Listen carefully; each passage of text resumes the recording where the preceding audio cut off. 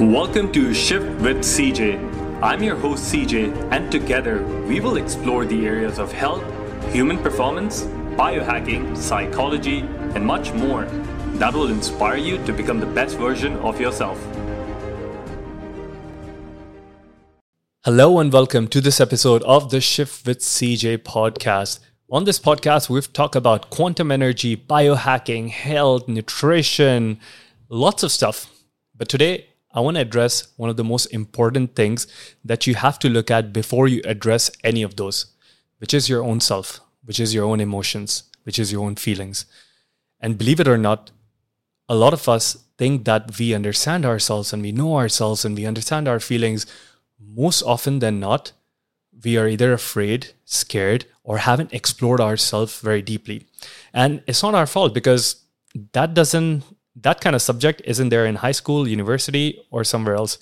This is why on this podcast and in all the episodes of the Shift with CJ podcast, my aim is to bring to you an expert who has spent enough time in educating themselves and helping others in certain subjects. So today I have a special guest on the show. My guest on the show today think of him as a researcher of consciousness of organs. He is an expert when it comes to emotional releases, and he provides tools, training, tips, workshops, and a specific way for yourself to get rid of any emotional pain that is stopping you. But I would love you to please pay particular attention to whatever he says, all this conversation, rewind it, listen to it if you want to. David Mannings, welcome to the show. Thank you so much for inviting me, CJ. So yeah, just to add a little bit, I really study the emotional, subjective side of the organs. Now we have a lot of different ways of looking at the body and trying to improve the body, which is the field that you're working in a lot. But I really look at the emotional side, the subjective side. How do you feel, right? And this is what we study at the Neo-Emotional Release Institute. We train people to specifically target the emotional root cause of diseases. And so understand that your body has a type of consciousness that might sound a little bit confusing, but your body just responds to emotions. You're sitting here, you're listening to this podcast. Right now, you're having an emotional experience. Every single second that you're alive, you're having an emotional experience. This is what being a human being is, having emotional experiences. And many people don't think about emotions that much, but if you think about why you do things, it's always to get to a better, positive, emotional outcome. If you think about why you want that promotion, you're working because of how much more financial freedom makes you feel. If you think about having that dream partner, it's because of how that connection to that dream partner makes you feel. Drinking a glass of wine is a way of regulating your emotional state. Watching a movie is creating an emotional state. Every single human action, it may seem rational, but it's actually subjectively focused on an emotional outcome. And so if we know that, if we understand that we're going to the gym to feel better, which is an emotion, then we understand that we do all these things. Why not target specifically the emotional dimension, which we rarely talk about these days? So that's what I want to jump in with you today. Amazing. Thank you for joining me on this show today. And guys, David and me, we met a year ago and he was in one of our biohacking meetups and I was like, I need to interview this guy. But I'm sure David has been super busy with his business over here internationally because I guess you guys train so many people all around the world, correct? Exactly. But finally, we got this opportunity, brother. So I'm really grateful. So let's take a back step. You talk about your whole idea is to address emotions because they're the primary thing that we use to, or they're one of the primary things that we're chasing. So you mentioned about going to the gym or, getting a partner or getting that job.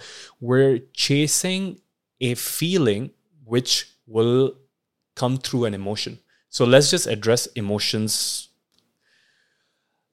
why do you think emotions, or let me phrase it this way, what impact do you think emotions have in diseases? Because I know from a very traditional Chinese medicine or Ayurvedic principles, certain emotions can be stored in certain organs, certain tissues, certain systems. And if you go to a traditional Chinese medicine practitioner, of course, they're going to use the herbologies and the tonics, but they will address a certain organ with a certain emotion. Does this method come from the same lineage or thought process?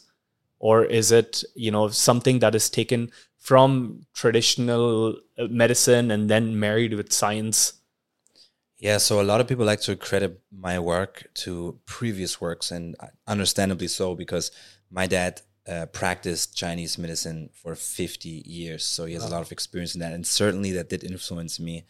But I was more working as a musculoskeletal therapist in the hospital. So I wasn't like totally sold on any ideas yet about the body. But what I realized is that if I asked my clients, who have so much tension in their body, that they're holding physical tension, in the neck, in the shoulders, and if I ask them now to focus as I'm pressing onto the spots, the trigger points that we all know of, if I work with those trigger points and I start to ask my client, what do you feel when I press here? And they can breathe into it and they can actually answer the question. I tried that. That wasn't part of anything that I learned. I just tried that. And what happened was this one time I did it, that the moment I asked, the person didn't answer. But all that happened is that they all of a sudden started bawling their eyes out, crying. But that wasn't the shocking part. The shocking part for me was that the tension where I placed my finger on was instantly gone as soon as they started crying. And not just gone, it was like as if I've given them 6-7 treatments.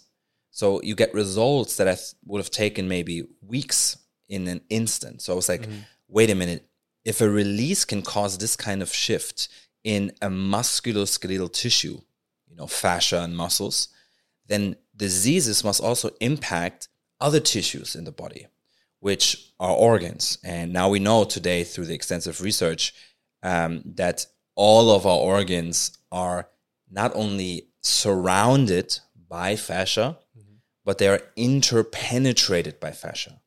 Fascia is a neuroceptive tissue. We thought fascia is just simply a postural kind of tissue. That's what doctors would cut that away and kind of be like, yeah, we don't really need that. You can just remove that for the surgery. We actually need to go to the organ. No, but now we know fascia is a neuroceptive tissue, and this is incredible, because what it means is that fascia responds, it feels, it's sensitive, it's a highly sensitive tissue. It responds to heat. It has heat sensors, thermal sensors. It has nociceptors, which is pain. It can predict length, and it reacts instantly to stress responses. So to adrenaline, noradrenaline, cortisol, it responds to the body. It's highly responsive. So understanding that, now it makes sense how something like emotions can impact disease. Not only impact, but the best models we have, if you look at the model, it's usually that we understand that every disease is not either or impacted by one, but always impacted by mechanical factors, chemical factors, and emotional factors. It's not that the root cause is in one of these, but it's always a combination. All three have to somehow fail or compromise in order for a disease or a symptom to occur. Now, that being said, the emotional side has been completely ignored. We have fantastic ways, functional medicine ways, and even biohacking is our ways that we can really mess with the chemical and the mechanical levels to really enhance the body. But the emotional aspect is a beast of a component. It is super impactful. And what I mean with impactful is that it's the most, I think it impacts the body the most, because if you look at, a stressful situation that you might have when you're nervous, all of a sudden your stomach turns around, or you clench your jaw, or you do these different things. Your body instantly reacts to stress. But stress is like a blanket term. Stress means, in actuality, what stress means, and stress is well researched. We know that stress causes disease. Stress kills people. Just talking about stress, you have all the scientific data to prove that. But stress is a blanket term. What stress really means, and I want to debunk this, really get this. If you want to understand emotions, really understand this. Stress is another term, is a blanket term that includes many things, but what it also includes is the understanding of stress means that emotions are being repressed. You're going into a situation that the body has struggled to compensate for. And this is always because of repressed emotions.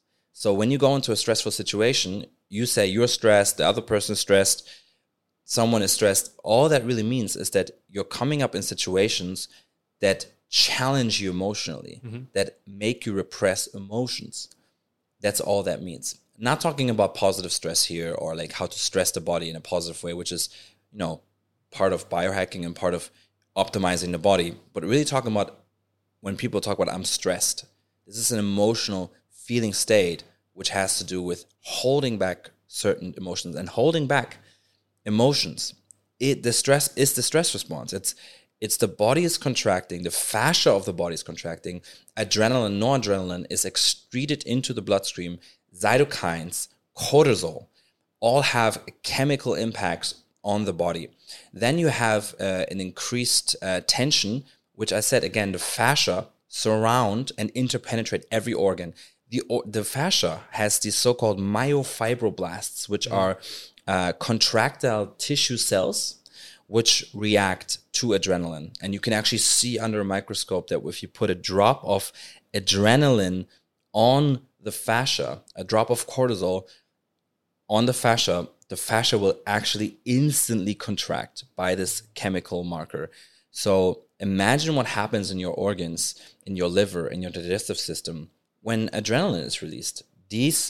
All these organs are interpenetrated. They're made of fascia. So what happens with these organs when you feel stress, when you repress an emotion, when you feel fear?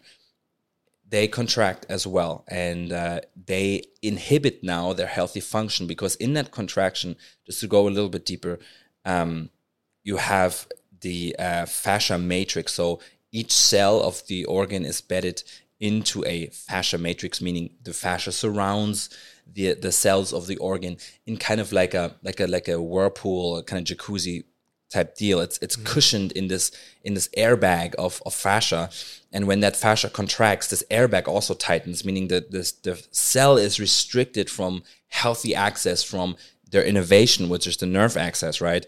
From the lymphatic flow, which is kind of the waste disposal system of the body, and is restricted in the venous blood flow, which means that the blood that is supposed to go out and away from the organ now gets stuck around the organ. That blood festers there, stays there, so you don't have proper blood flow, you don't have proper waste disposal, and the functionality, mechanically, the cell is compromised through the pressure, and on top of that, it's get less signaling and it's less sensitive because of the contraction around the nerve cells. So all of that compounds to what? Compounds and creates the perfect foundation for chronic disease. And this is how in the body, quite easily, you can explain how emotions cause disease. That's scientifically proven nowadays. It's not difficult to explain it, especially when you look at these cytokines, which are always part of the sympathetic stress response, which are excreted into the bloodstream. Cytokines are these proteins which are inflammatory markers which increase in the body through stress. So you repress an emotion, there's the cytokines, there's your inflammation. And so when you get pain in the body, there's always often a chronic pain. There's a lot of inflammation going on. So there's a huge trigger there, and you always have an emotional state. You have to think about it. Emotions don't just occur sometimes throughout the day. You always have an emotional state. If you have a stressful emotional event in your life, that lingers on that if you don't process it. So you keep that same reaction stored in the body for years, for decades, for generations, actually. And now think about all these chemicals that are floating around. Think about all these reactions or stress reactions that are happening in the body for decades. And then you know, where is the chronic disease coming from? A big part is our emotional state. Amazing. Thank you for explaining that so beautifully. I think it gives myself and everyone who's listening a better understanding on the mechanics of it. But when we speak about emotional repressment, so for example, let's take two situations here. I'm just trying to make it very clear for the audience. You have a stress response, which you mentioned too, which happens throughout the day. Let's call it stress with a small s. This is your boss shouting at you, or you missing a deadline, or you working towards something, and your girlfriend or your husband coming to you and asking you for things, and you're like, hey, leave me alone, I'm a little bit stressed, I need to do a few things. That's a time, I would say maybe there's not a huge amount of cortisol dumped, but there's enough happening at that time. What does a person do at that time so their emotions are not repressed? Is it just, for example, if I'm having the situation, do I express it out that, hey guys, whoever is in my environment, I'm really stressed because of this situation, and this situation is because of X or Y factors? And does that mean that I have, by expressing it, not repressed my emotion? Or does it mean that, me just counteracting that stress in that moment, these emotions keep on building up? And we'll talk about the stress with a big S, which means like, you had a divorce, or you found your better half cheating on you. That's a bit extreme. But let's talk about average everyday stress. So you find a situation, you're stressed, you're nervous, whatever. What is that one tip to kind of not repress it in the moment? Yeah, so you talked already about expression, right? Yeah. The opposite of repression is expression. Okay. And that means that you're able to, instead of store that kind of stress within yourself and try to hold it in the body, by contracting the fascia and all of that, which your body remembers, right? The somatosensory cortex in our brain actually remembers that holding pattern. It's called a holding pattern in the body. Okay. And it stays there until you feel safe enough to come out of that pattern. That can look very different. Very deep stress. Another word for severe, deep stress is trauma. Mm-hmm. We call that trauma. And when that happens, you certainly struggle to resolve that by yourself. You usually need help. Usually you need another person to do that. I'm sorry, I know a lot of people, they want to just like do these exercises ABC and then like, yeah, this is how I move through trauma and now I'm healed. Mm-hmm. That's not how it works. You usually need to think a little bit more long term. You need to think help from someone else, especially because many people do not accept help from other people. So that part of the trauma response is to avoid help from other people, is to be hyper independent. So this is why we train people all over the world, practitioners, to help you come out of that response, right? Mm-hmm. But you talk about day-to-day stress. This is something what I think is a bit of a myth. Our day-to-day stress looks very different. What is stressful, if we really take a microscope and look at what stress is, if we look at how people are being stressed, it's very different. It's basically, you could see kind of like a currency. There's events in your day-to-day life that give you energy. Mm-hmm. I think people who work with people know that sometimes you work with a person that drains your energy. Mm-hmm. Sometimes the vampires. Sometimes you're with people that give you energy, and all of a sudden you forget about time. You know, that moment where you at work, you forget about time. You don't look at the clock anymore. And sometimes you look at the clock. And so the moment you stop looking at the time, your body is in an energy surplus. Mm-hmm. Your body is well co-regulated because your body is able to access resources within the body. Resources can be that you're tapping into your inner joy while you're doing this. You're tapping into connection. You're tapping into things that fuel you. But sometimes, of course, and more often, we find ourselves looking at the clock for mm-hmm. people who are in the 9 to 5 kind of business. We look at the clock and we wait for the time. When is it over? When do we get off work?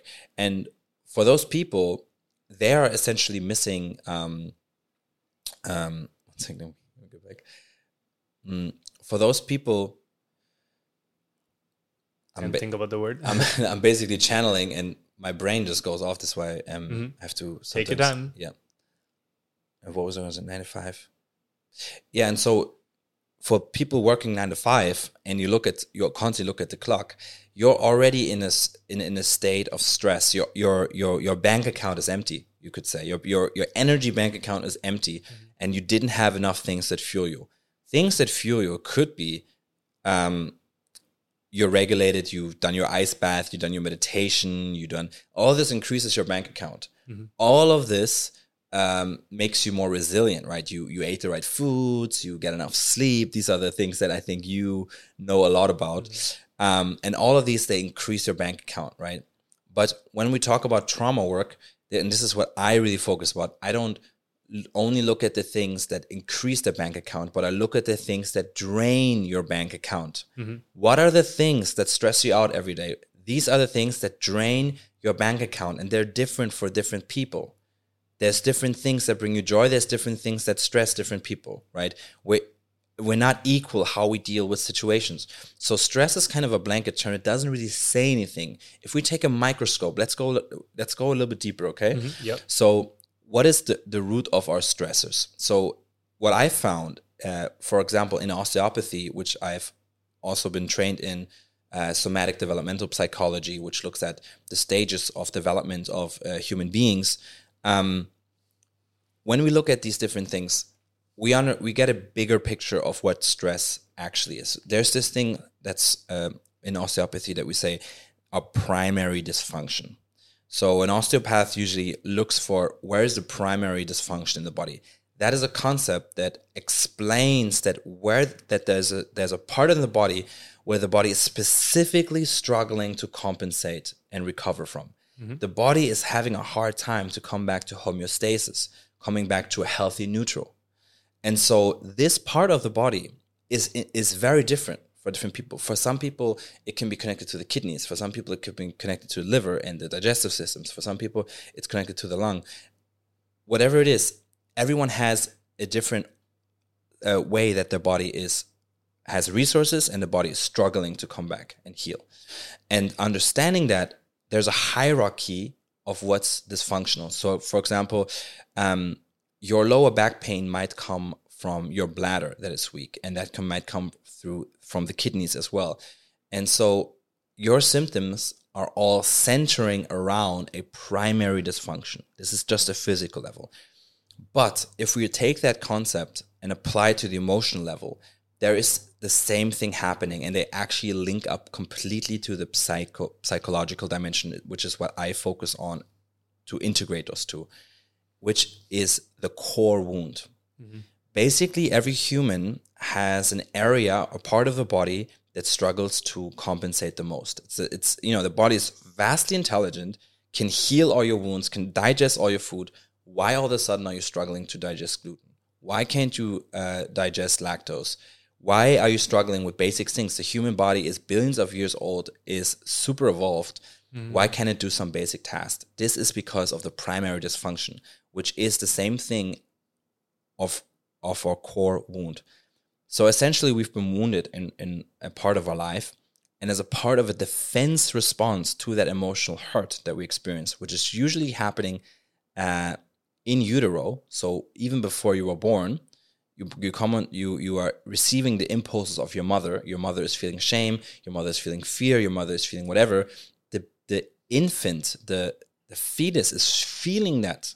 It's a sponge. It's soaking up the neurotransmitters. It's soaking up the hormones. It's soaking all of that up into its tissue. And it's also creating defense responses. So very interesting. You have this defense response now coming up in a fetus before you're born. You're not even on Earth yet, and you're having trauma. Fascinating. And so what's happening, you're floating in this liquid. You're completely nourished, right? You're in a place, the liquid is perfectly temperated. The food is being done. You don't need to go to the bathroom. There's no gravity because you're floating. So all these like Earth factors are not there yet. It's not. There's not a lot of duality, but you're receiving that stress. You're receiving the emotional states of your mother, which is also the positive emotional states. safety and all that. So now you're already, because you're coming from the symbiosis, you're literally made from your mother. You're receiving her fear, her apprehension, her shame, all of that. And the baby starts defending against that. So what does that mean? As soon as a defense pattern forms, which is the same thing as a holding pattern, is a stress response, a trauma. It's the same thing. As soon as that forms, the first pattern that forms is different, because the first pattern that forms becomes your foundation for all future stress responses. This means the trauma that you are experiencing in early life, this protective response is adopted by any other stress response you have in the future. Mm-hmm. So what am I saying is that, let's say you received shame and rejection from your mother. The baby feels shame and rejection. You grow up as a child, you go into kindergarten, you feel rejected by other children. You go up to school, you feel bullied in high school. You go to a job and you feel you never fit in with your coworkers. And this pattern continues throughout your life. And you might think, no, the cause was that it's my coworkers. And then you dig deeper. No, the cause is in my childhood. No, you dig deeper. The cause was in utero, as I received the first defense pattern that was later than always adopted, until it is healed, until it is held space for and has the space to be processed, witnessed, and released. So this is why what stresses you can be way, way, way older. It's a rabbit hole. There's actually no cause, because if you even look in utero, your mother was feeling that, and you're also getting the transgenerational imprints from her life, from her father's life, mother, great-grandmother, all of that is also playing out right there. But just to keep it simple, just to understand and wrap it up, you take away the primary defense patterns, and those primary defense patterns are kept in life, and they form your core wound, and they affect specific organs.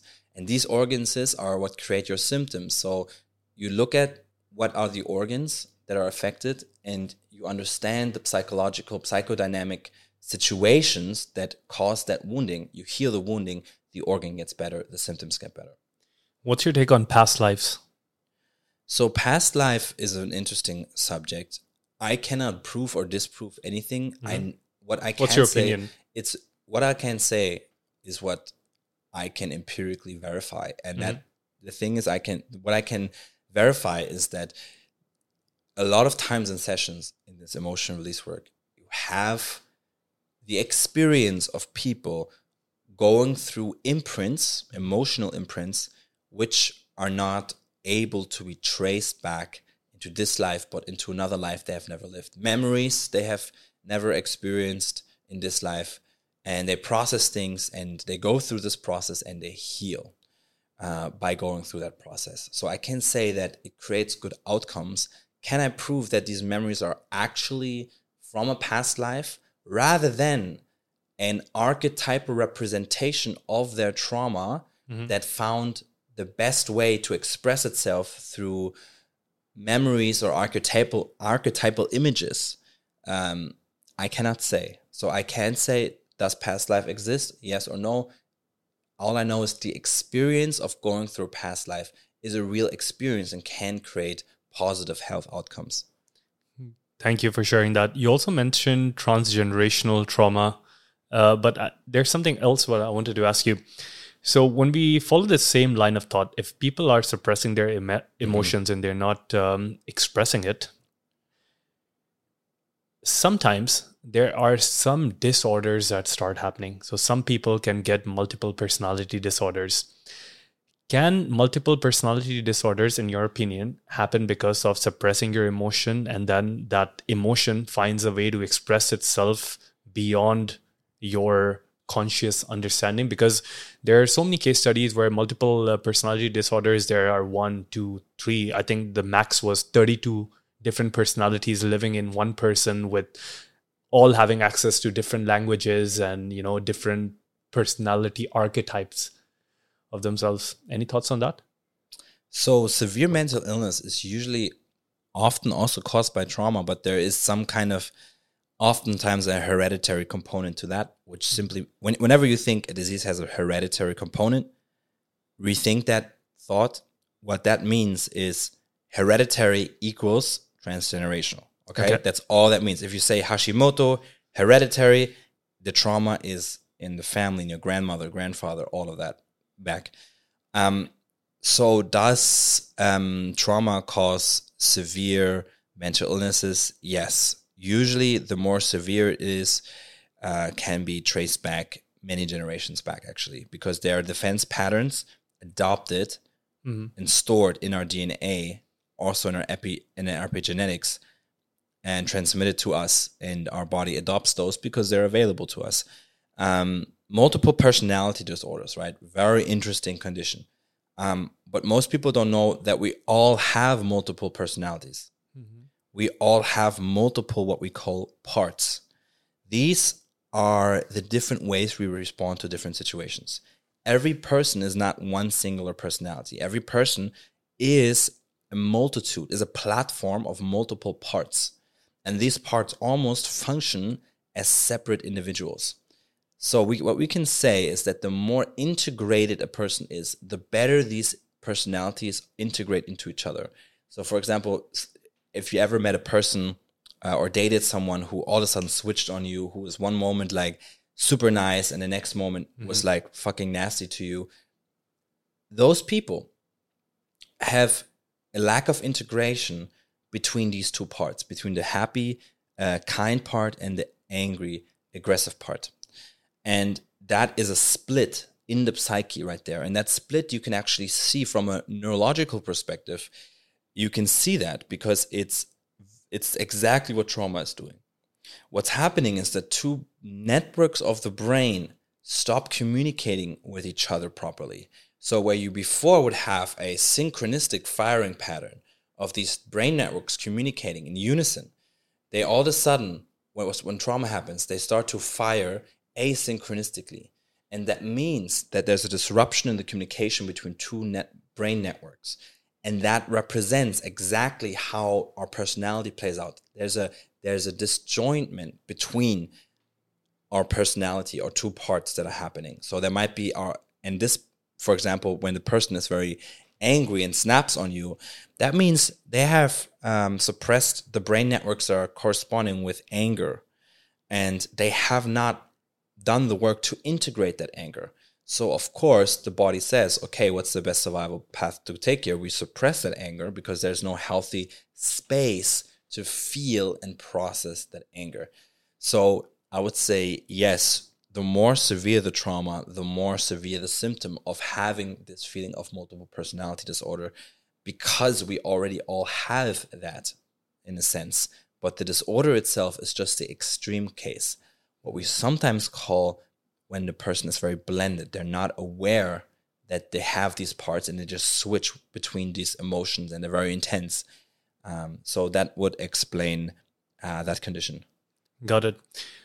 A lot of the times I see, especially in this generation and like the generation before, there is this whole culture built around toughness and how tough you have to be. And especially as men, I remember growing up, and if I would complain about something or cry about something, there would be peers, people who were elder to me. They would be like, come on, you're a man. Don't cry. Don't complain. Which is naturally I think you have more experience in this area than me, but I think naturally as children, we're more expressive, we're more joyful, we want to share what we think, what we see. But there is a time, especially when our subconscious stages of our mind is building up, where we're often shut down, where your parents say, you might see something or might hear something. And the first reply you would get is, oh, that isn't anything. Because at that moment, it's either that the parents or the guardians or anyone around you is ignorant, or they're busy, or they're just, they don't care. But all of these things, they eventually kind of take us to those repressive sides where I know that me expressing something might result in dad being angry. Me expressing something might result in mom being upset. And we then tend to take on these personalities or these choices that we make into our life. And that gets deeply into our system. So when you, let's say in a perfect world scenario, I'll give you 3 subgroups: A, children; B, people in their teens to like their 20s; and the next 40s and above. So children, what would be your best tip for them when they face any kind of like situations where they might be repressing something? What's the best thing to do for them? I know this is very individual, but like best practice scenarios. First of all, we have to understand that everybody knows how to release. Mm-hmm. Everybody knows how to express. Do we forget it? How do I know it? What happens when you were born? You cry, you scream, you kick. This is the first thing your body knows how to do, okay? This is not something new that you need to learn. This is something that the body has to remember. Then you're conditioned around the age of 3 into what is called the role ego. The baby doesn't anymore solely focus on its own needs, on its own, what do I need, cry when I need food and attention and all of that. But the baby starts to mend itself around the needs of other people, of the parents, which is called the role ego. The role ego is the part of the development of the child where a new type of identity is birthed within the child. A new type of ego is born within the child, and the identity is centered around, what do other people expect of me? How do I best fit the role that is expected of me? Mm-hmm. So this is the core foundation, the core imprint of being a good boy, being a good son, getting good grades, being a good student. Then being a good student becomes being a good coworker, being a good boss, being a good husband. All these roles that start to happen. And so this is what most people suffer with, and this is the biggest obstacle throughout all these age groups that you mentioned, that they suffer from this social identity, which they have created themselves, but have paid the price of sacrificing their authentic self for. So basically, the most people, especially in, I would say, Eastern countries or countries who are still very focused on the family unit, have a strong sense of role ego and a suppressed sense of authentic self. So they suppress chronically, since they've been raised, their own impulses, their own authenticity to fit into the group. And so when we work with emotions, which all groups should do, we have to first create a state of safety in their environment for children. That's their parents. They need to give that permission that it's okay to express the emotions that they feel, that their sadness is invited, their anger is invited. And they just need to remember that what they already know inside of themselves, which is how to release and how to express emotions, right? And we say, as adults, we say, don't be a baby, don't cry, you say these things. And to some degree, it's good that we're not like a baby and have just, every time someone says something that upsets you or you're hungry, you start laying on the floor and crying, it's like, that's not a good thing. So it's good that we are adults, right? But there's a lack of balance. We have forgotten now to be a baby.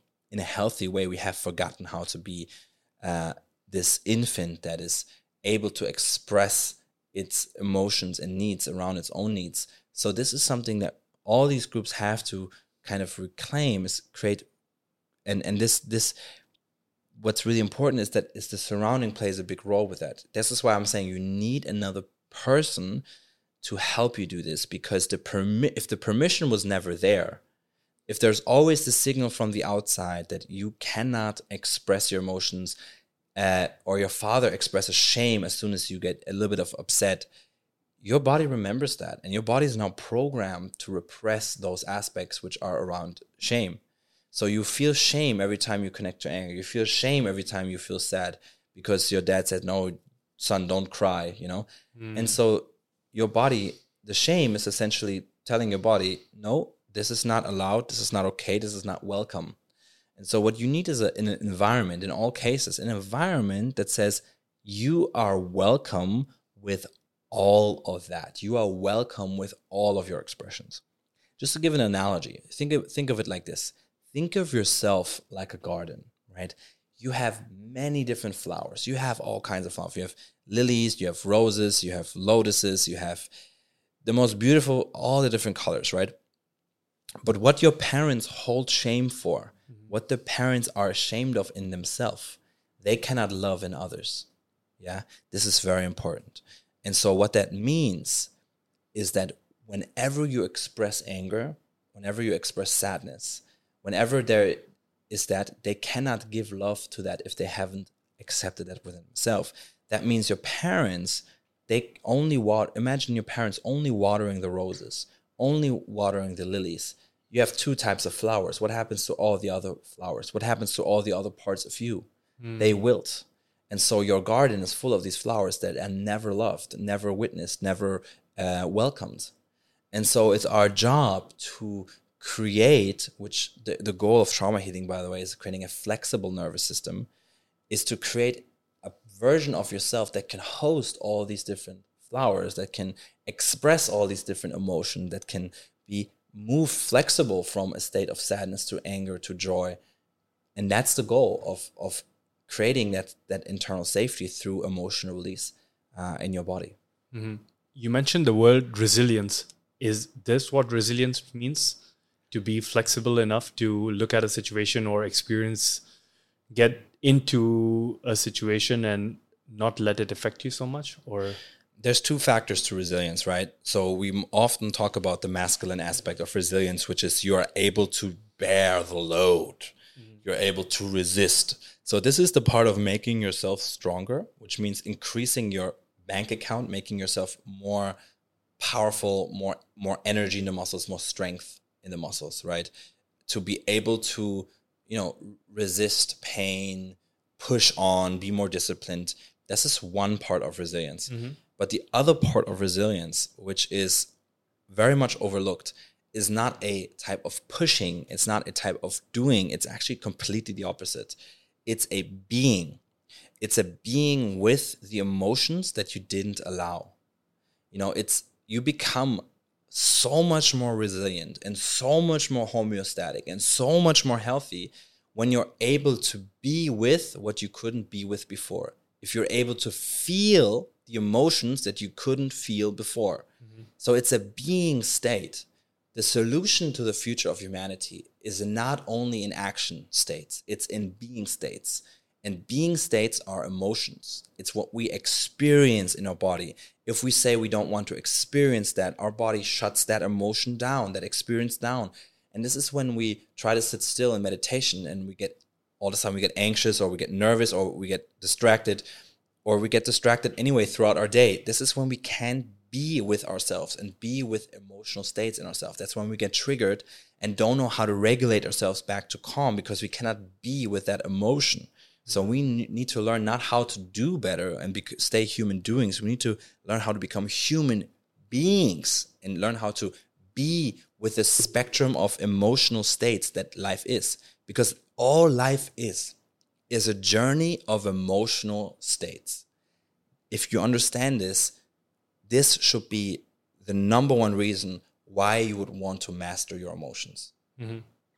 What are your tips on mastering emotions? If you had to give someone 2 or 3 tips.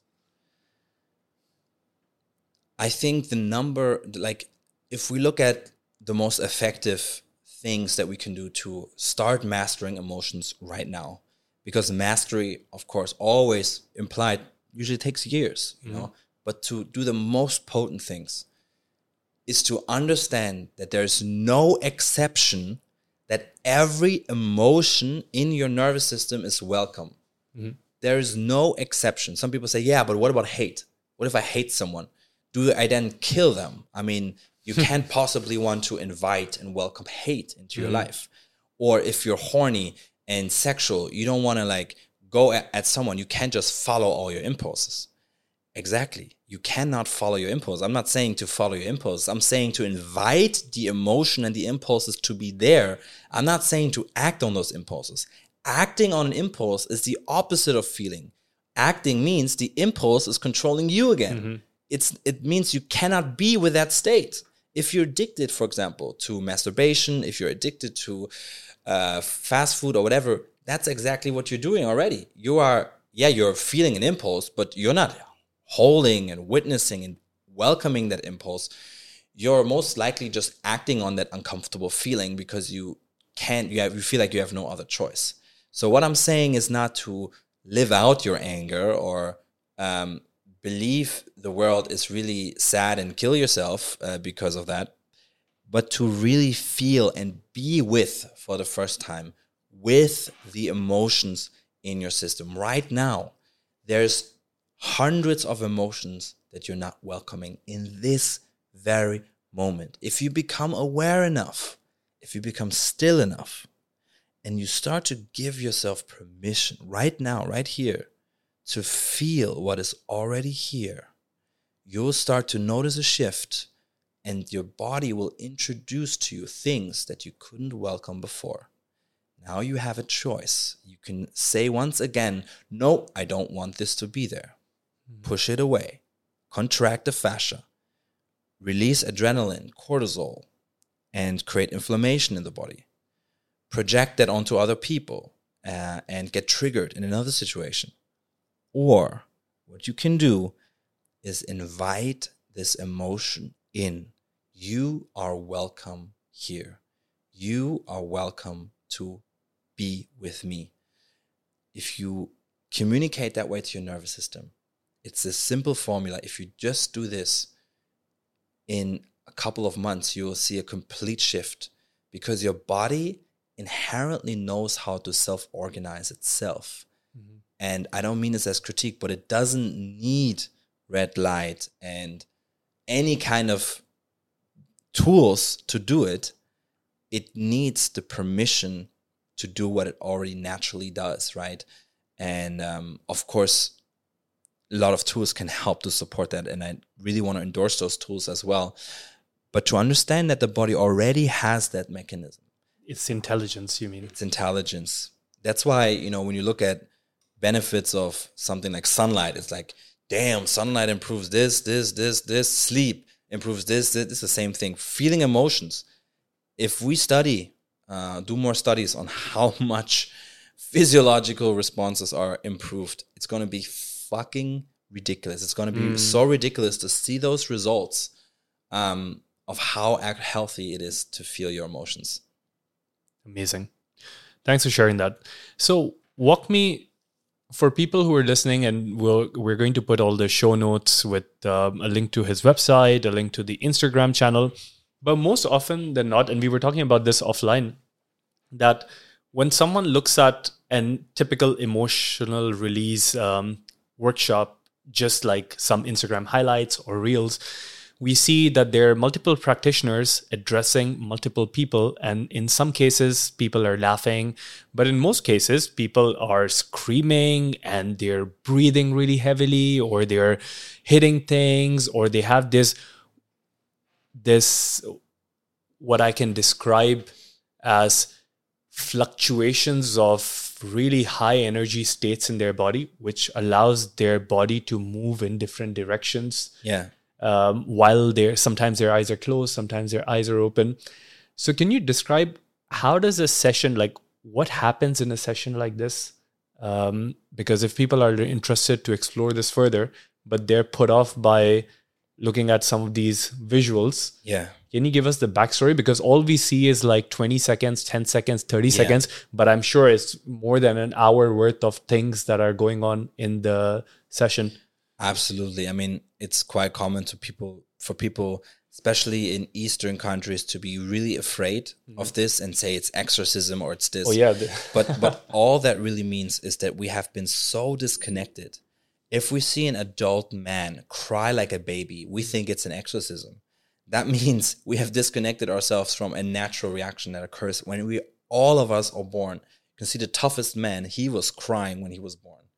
So coming back to that understanding, that's all that's happening there. There's somatically stored emotions and informations in the tissue, which include sounds, which includes movements of the body.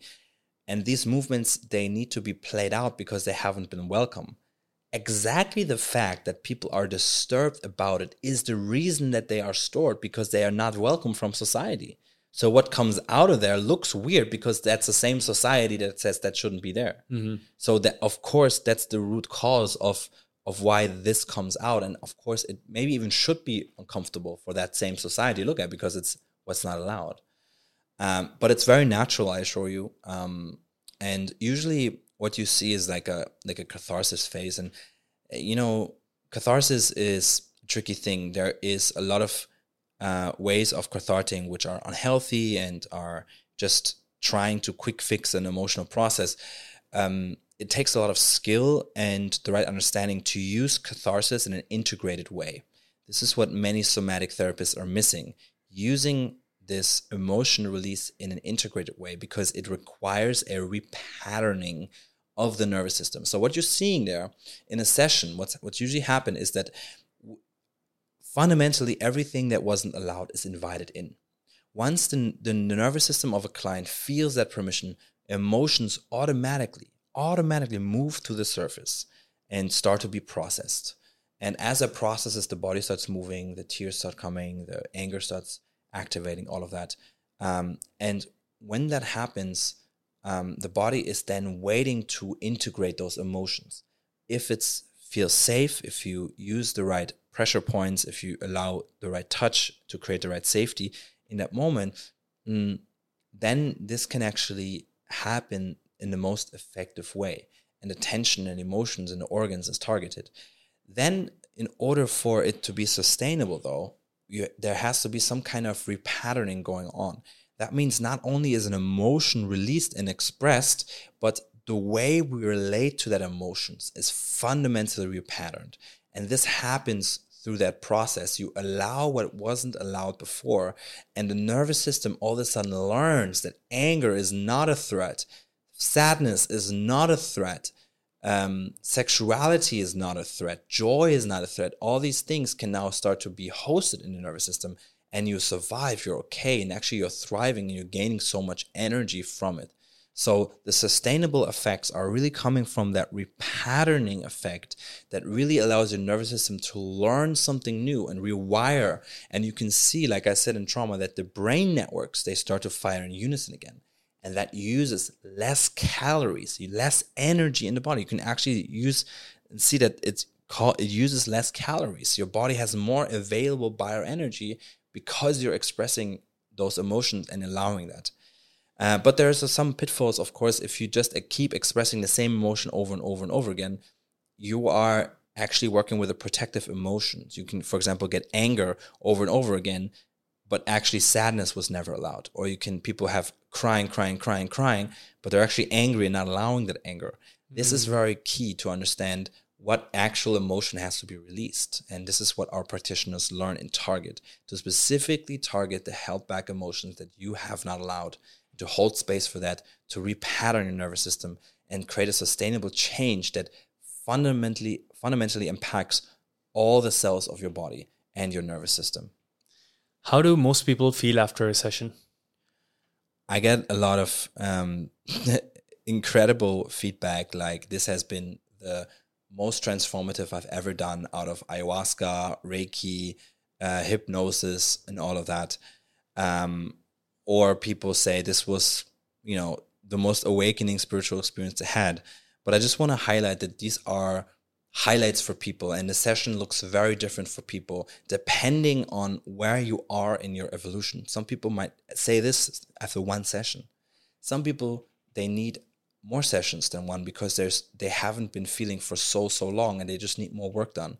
So the experience is vastly different. Symptoms can transform and change and even vanish for a while. But I cannot promise any of that because it's so individual of where the person's at and willing to let go. Your symptoms, for example, teach you something about yourself. And if your symptoms just are taken away like that, you might not integrate the lessons that these very intelligent body signals are giving you. So it really depends on that person. But every session is creating a fundamental change in the body of allowing what was never before allowed, of welcoming what was always disowned and rejected before. And that creates a fundamental shift in the nervous system just after one session. Mm-hmm. And how many sessions do you host here in Dubai? So if a person wants to come and experience this, does it happen? Is there like does it follow like a course pattern that you have like 5 sessions in 10 days, or does it happen every month, every year? Yeah, so we offer mainly neo-motion release is offered in one-on-one sessions. Mm-hmm. So that means you work with a practitioner one-on-one. The most drastic change you will notice on average after 3 sessions. Can happen after 1 session also, quite, but to really be sustainable and long-term, at least 3 sessions. And there you can really see shifts happen. So these sessions can be done offline as well as online. We use bodywork techniques, but they can be exchanged for other methods of creating safety in the body when we work online. But the effectiveness is very similar. And so I highly recommend, if this is work that calls you, specifically this work is for people who have tried a lot of things, have done years of psychotherapy, and really feel ready to go deep with themselves and have the courage to do so.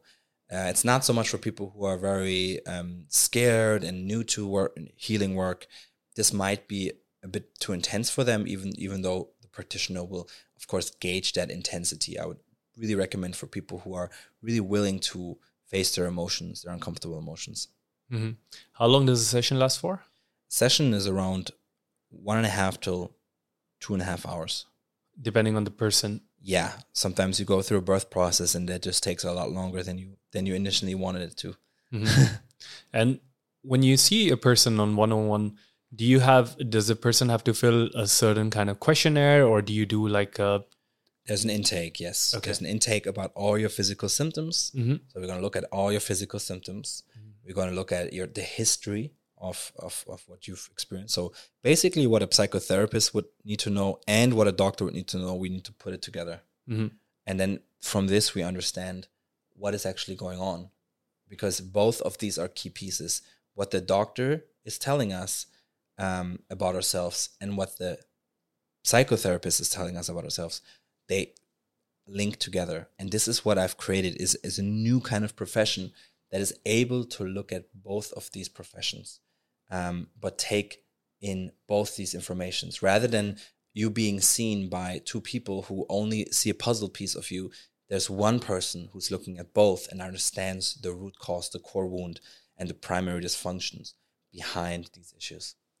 Where are you focusing most of your energy right now, on training people or healing people, or both? So I've been doing this work for 6 years. So I've been really giving a lot of one-on-one sessions in my life, helping over thousands of people. So right now I'm really focusing on the greatest effect that I have is when I train people, because one person that I train treats potentially hundreds of people. And so I have a much greater impact right now focusing on training. But here in Dubai, I do offer one-on-one sessions. In other places, I might offer them as well, because I'm located in Europe and all of that. So in special cases, I really offer those sessions, but currently really focused on training. Mm-hmm. And from the videos, I see that this could also be conducted in a group sort of a scenario, correct? Exactly. Okay. So when we do a group release, it's very similar. It's just a little bit less intense for the individual, because the whole group, the whole space gives you the invitation to cry, to scream, to shout. And that is an incredible experience, because all of a sudden you're in an environment where your environment, instead of saying, like most environments, most jobs, keep working, be quiet, don't cry, keep pushing, don't be angry.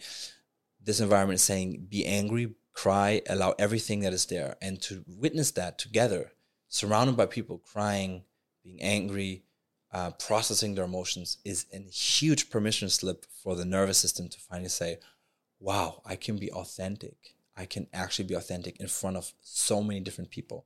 And so this is a huge, huge healing experience for many people to witness that and go through that process.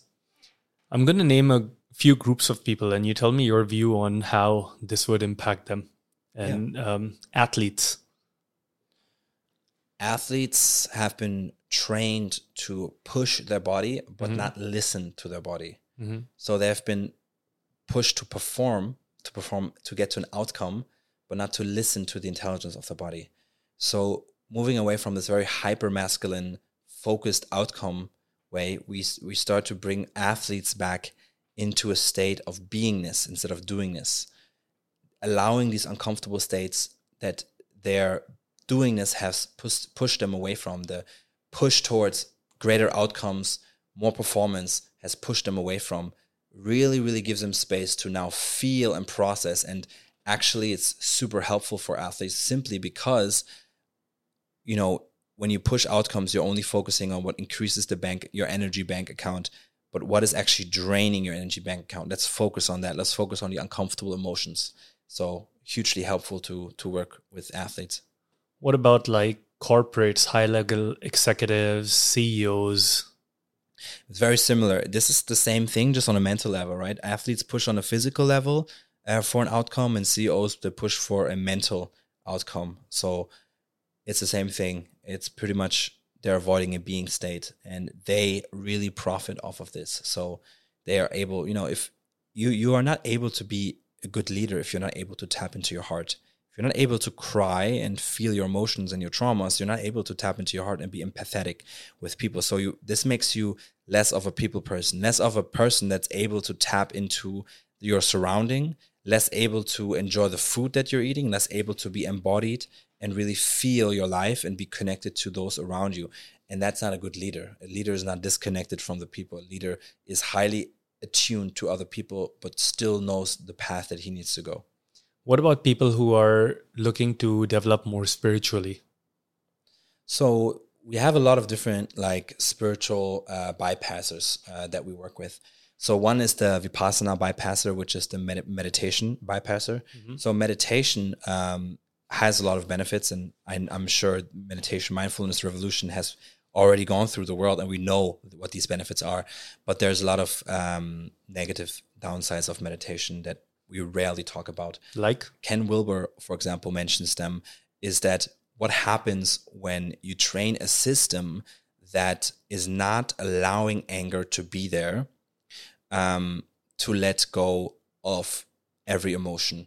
So the problem is that if you have anger and it arises in you and you're trained not to identify and to let go of that anger, you actually don't allow the anger to be there. You're actually repressing the anger. This is a phenomenon. This is why you can see a lot of people like Thich Nhat Hanh, for example, famous meditator, has a stroke. Strokes are often connected to anger. Who else had a stroke? Ram Dass had a stroke.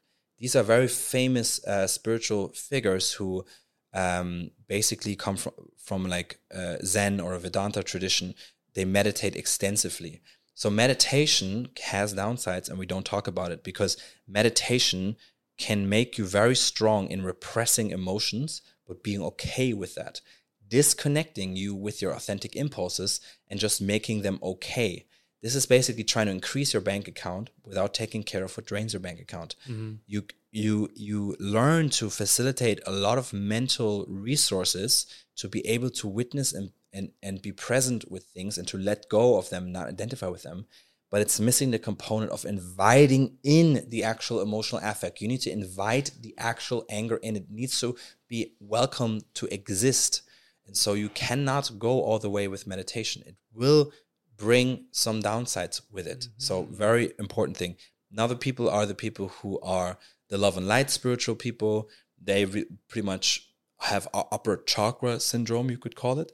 Where people, upper chakra syndrome. Never heard of that before. Yeah, those are the people who are starting to speak light language, and they talk a lot about being from another planet and all of that. Uh-huh. And I'm not criticizing that or wanting to invalidate that experience at all. But what you see is from a physical perspective is that there are very little embodied in their emotions. So you have a lot of childhood trauma that activates a lot of the higher chakras, shuts down the lower chakras, makes them hard to go into the body and actually feel those difficult emotions from those traumas.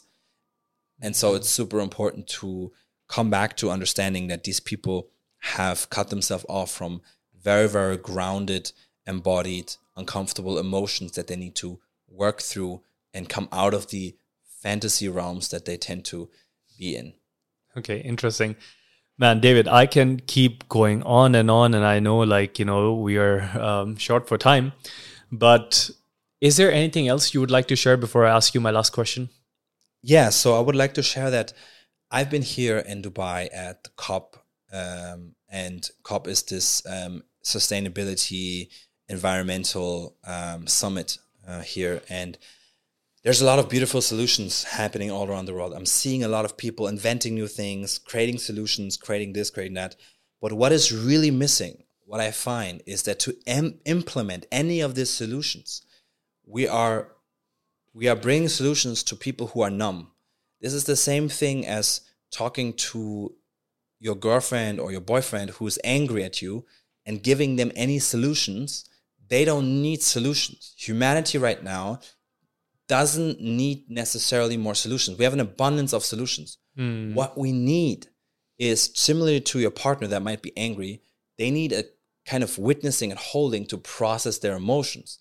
They don't need a rational thing. And this is what needs to happen collectively. We need to start creating a collective holding on this planet. We need to start training people with the awareness and the consciousness to hold the processes, to hold space for the tough emotions that create so much numbness, so much disconnection. The reason why you can't feel all the pain that is around you is because you've numbed yourself from the pain that is inside of you.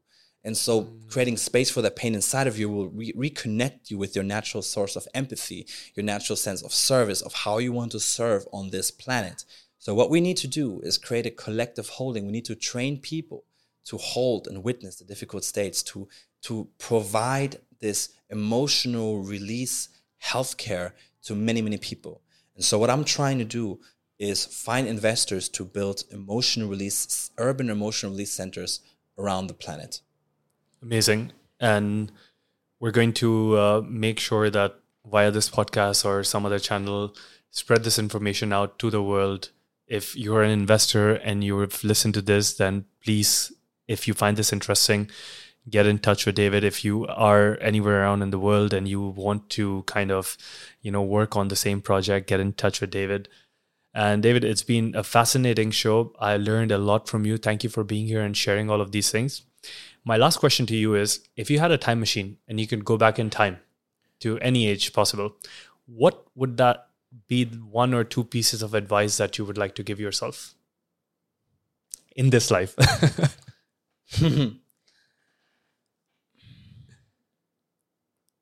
I would just tell myself to trust the path, trust my life. It will lead to the greatest and juiciest and most pleasurable outcomes if I just keep trusting that everything is going according to plan. Mm-hmm. I said this was my last question, but with this, I have another question for you. Do you trust in yourself, or do you trust in destiny or fate or the plan? I trust in the immense intelligence, which is the architect of my entire body. Mm-hmm. So the intelligence of the body is a billions of years old evolutionary process that is sitting here, that is creating thoughts, that is creating sounds, that is digesting food, that is able to create babies if you're a woman. This is an intelligence far beyond our comprehension, a technology far beyond our comprehension, because it is this technology that created the planet that we know of, the technology that created houses and families and technologies. And I trust in this unfolding of this collective intelligence through me and with me. As that, I have a lot of faith within the body. Amazing. So this is David Mannings for you, everyone. If you like the show, let us know. If you would like to have him back on the show, let us know. And David, thank you so much for all the great work that you have been doing, all the healing that you've brought in all of these years, all the education that you're doing. Your Instagram channel is amazing. People can learn a lot from it. And also your role as a teacher, empowering more and more individuals to look at, build this whole collective of healing, supporting, holding people together. I appreciate all the work that you've been doing. And this is me, CJ, your host, signing out of the Shift with CJ podcast. If you get something from this show today, make sure that you address or at least face or allow or invite your emotions to come in. Trust me, is going to not just help you, people around you, but also your future generations. Ciao, everyone. Bye-bye. Bye. Your time and presence with us through this podcast is highly appreciated. If you want to learn more, then head over to our website, www.shiftwithcj.com.